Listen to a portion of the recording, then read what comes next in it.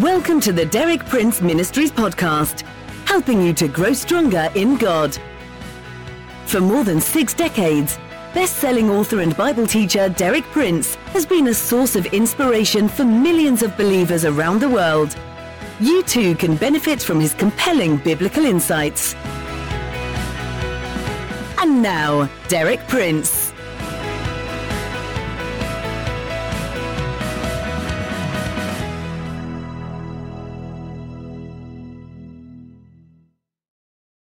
In my talk yesterday, I pointed you to the perfect pattern of self-humbling provided by Jesus himself.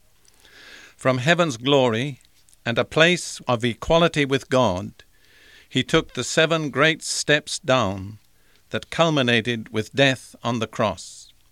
For this reason, God in turn exalted him to the highest place in the universe, gave him the name that is above every name, and ordained that at the name of Jesus every knee should bow, and every tongue should confess him as Lord. Although this law of self-humbling was thus perfectly demonstrated in Jesus, it's most important for us to see that exactly the same law operates just as accurately and just as universally in the life of each one of us. And in our own lives, there are 2 main successive phases in which we need to apply this principle of self-humbling. The first phase is in order to come to God initially. The second phase is after we have come to God in order to progress in the spiritual life. Let me just state those 2 phases again. The first phase of self-humbling in order to come to God initially. The second phase of self-humbling in order to progress in the spiritual life. Today I'm going to speak about the principle of self-humbling as it applies in coming to God initially. In Matthew chapter 18, verses 1 through 4, Jesus used the pattern of a child as an example of how to come to God. At that time the disciples came to Jesus and asked, "Who is the greatest in the kingdom of heaven?" He called a little child and had him stand among them. And he said, "I tell you the truth, unless you change and become like little children, you will never enter the kingdom of heaven. Therefore, whoever humbles himself like this child is the greatest in the kingdom of heaven." Some of those people were assuming that they were already in the kingdom of heaven, and Jesus said, "You haven't even entered." And the reason you haven't entered is because you haven't met the condition. What is the condition? He uses the very phrase, humbling himself. Whoever humbles himself like this child is the greatest in the kingdom of heaven. Certainly the people of Jesus' day didn't expect that kind of an answer. They would have expected him to appoint to some ruler or to some learned rabbi or to some wealthy man.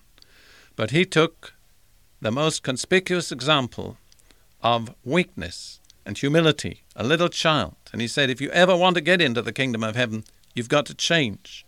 Become like this little child. Now, little children are not perfect. Those of you who are parents with children will know that. They sometimes lose their temper. They're sometimes difficult to deal with. But there is one feature of a little child which is almost universally true. A child is teachable. A child doesn't have prejudices and preconceptions which close it out from the truth. It receives the truth without having to prove itself right or demonstrate its cleverness. And so Jesus chooses the child as the example of how to get into the kingdom of heaven. We have to humble ourselves just like a little child. And then look at what Paul says in 1 Corinthians chapter 1, verses 26 through 29 about the people whom God chooses. Frankly, it's an unlikely lot of people. This is what Paul says. "For consider your calling, brethren, that there were not many wise according to the flesh, not many mighty, not many noble." Notice the 3 not manys. Not many wise, not many mighty, not many noble. But God has chosen the foolish things of the world to shame the wise. And God has chosen the weak things of the world to shame the things which are strong. And base things of the world, and the despised God has chosen, the things that are not, that he might nullify the things that are, that no man should boast before God. You see, there are 3 categories of people who find it particularly hard to get into God's kingdom. the wise, the powerful, and the noble. Is there anything wrong with wisdom or power or nobility? Does God have anything against those things? Not at all. The problem is that those are the three main sources of pride in human nature. People are proud because of their wisdom, their education, their cleverness, because of their power, their influence, or because of their noble birth and their social position. And so the proportion of such people who get into the kingdom of heaven is small. Not because there's anything wrong with those things in themselves, but because they are commonly the source of pride in human nature, and the proud cannot get into the kingdom of God. Then listen to what Jesus says in a remarkable interview with a certain rich ruler. Jesus uses a very remarkable phrase that I want to explain. He speaks about a camel going through the eye of a needle. Let's read this account of this interview between Jesus and the ruler in Luke chapter 18. Verses 18 through 25. A certain ruler asked him, "Good teacher, what must I do to inherit eternal life?" "Why do you call me good?" Jesus answered. "No one is good, except God alone. You know the commandments. Do not commit adultery, do not murder, do not steal, do not give false testimony, honor your father and mother." "All these I have kept since I was a boy," the ruler said, and I believe he was speaking the truth. When Jesus heard this, he said to him, "You still lack one thing. Sell everything you have and give to the poor, and you will have treasure in heaven. Then come, follow me." When he heard this, he became very sad, because he was a man of great wealth. Jesus looked at him and said, "How hard it is for the rich to enter the kingdom of God." Why? Because people so often trust in their riches. Riches is so often a source of pride. And then this is the comment of Jesus. "Indeed, it is easier for a camel to go through the eye of a needle than for a rich man to enter the kingdom of God." Have you found that somewhat difficult to understand? Let me offer you an explanation. I have lived in the land of Israel for several years at different times, and I have heard from first-hand sources the situation that existed in the wall of the old city at the Jaffa Gate, even at the beginning of this century. In those days, there was a great big iron gate which was closed every night at sunset and never opened again till sunrise next day. On no account would they ever open that big iron gate during the hours of darkness. But it would sometimes happen that a traveler on a camel would arrive late at the gate and would knock on the door and ask to be admitted. And when they did that, they opened just a small gate inside the main iron gate, and then the rich man would dismount from his camel. He would strip the camel of everything on its back, all the baggage it was carrying, force the camel to its knees, and then with great difficulty, the camel on its knees without any of its baggage could just squeeze through that small gate in the Jaffa Gate, which was known as the Eye of the Needle. And that's how it is when a rich man comes to the kingdom of God. He has to lay aside all his baggage, all his pretensions, all his pride, all his arrogance, all his independence, and he has to get right down his knees, and he can just squeeze through.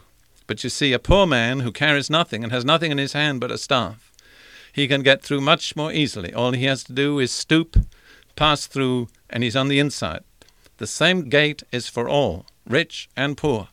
But so often it's harder for the rich to get through than the poor. For my closing example today, I want to turn to the pattern of a man in the Old Testament who tried to come to God in a big way and found that it didn't work. The name of the man was Naaman. His story is related in 2 Kings chapter 5. He had a very distinguished background. He was a great man. He was highly regarded. He was a valiant soldier. He was the commander of an army. But he had one problem. He was a leper. How many people are like that? They've got everything but a problem. So he was told by one of his maidservants, who was a little Israelite girl who'd been taken captive, that if he could make his way to the prophet in Samaria, that was Elisha, he could be healed of his leprosy. So he went to the king of Syria and asked for permission, and the king said, "Go on, that's a good idea." And the scripture says he took with him 10 talents of silver, that's 750 pounds of silver, 6,000 shekels of gold, that's 150 pounds of gold, and 10 sets of clothing. You see, he was going to come to God in a big way. When he got to the king didn't know what to do with him. He was desperate. But the prophet Elisha sent a message to the king and said, "Send him to me, and he'll be healed." And this is the end of the story. So Naaman went with his horses and chariots and stopped at the door of Elisha's house. Elisha sent a messenger to say to him, "Go, wash yourself 7 times in the Jordan, and your flesh will be restored, and you will be cleansed." What an insult! Elisha didn't even come to the door. He just sent a message. But Naaman went away angry and said, "I thought that he would surely come out to me and stand and call on the name of the Lord his God, wave his hand over the spot, and cure me of my leprosy." Naaman expected personal ministry from the great prophet, something dramatic. And then he commented, "Are not Abana and Pharpar, the rivers of Damascus, better than any of the waters of Israel? Couldn't I wash in them and be cleansed?" So he turned and went off in a rage. Have you ever seen the river Jordan? It certainly is a muddy river. I can understand Naaman's reaction when he compared it with the snow-fed streams of his own country. But Naaman's servants went to him and said, "My father, if the prophet had told you to do some great thing, would you not have done it? How much more then when he tells you, 'Wash and be cleansed'?" So he went down and dipped himself in the Jordan 7 times, as the man of God had told him, and his flesh was restored and became clean like that of a young boy. You see the lesson? He had to lay aside everything, just like the camel that was going to get through that tiny gate. He had to lay aside his rank, his uniform, his wealth, his position, his prestige. He had to take off his clothes and expose that leprous skin of his. But when he did that, when he humbled himself, when he fully obeyed and went down into that river and dipped 7 times, then he received his reward. What a beautiful picture of a man who tried to come to God in a big way, but learnt to humble himself and received what God had promised him.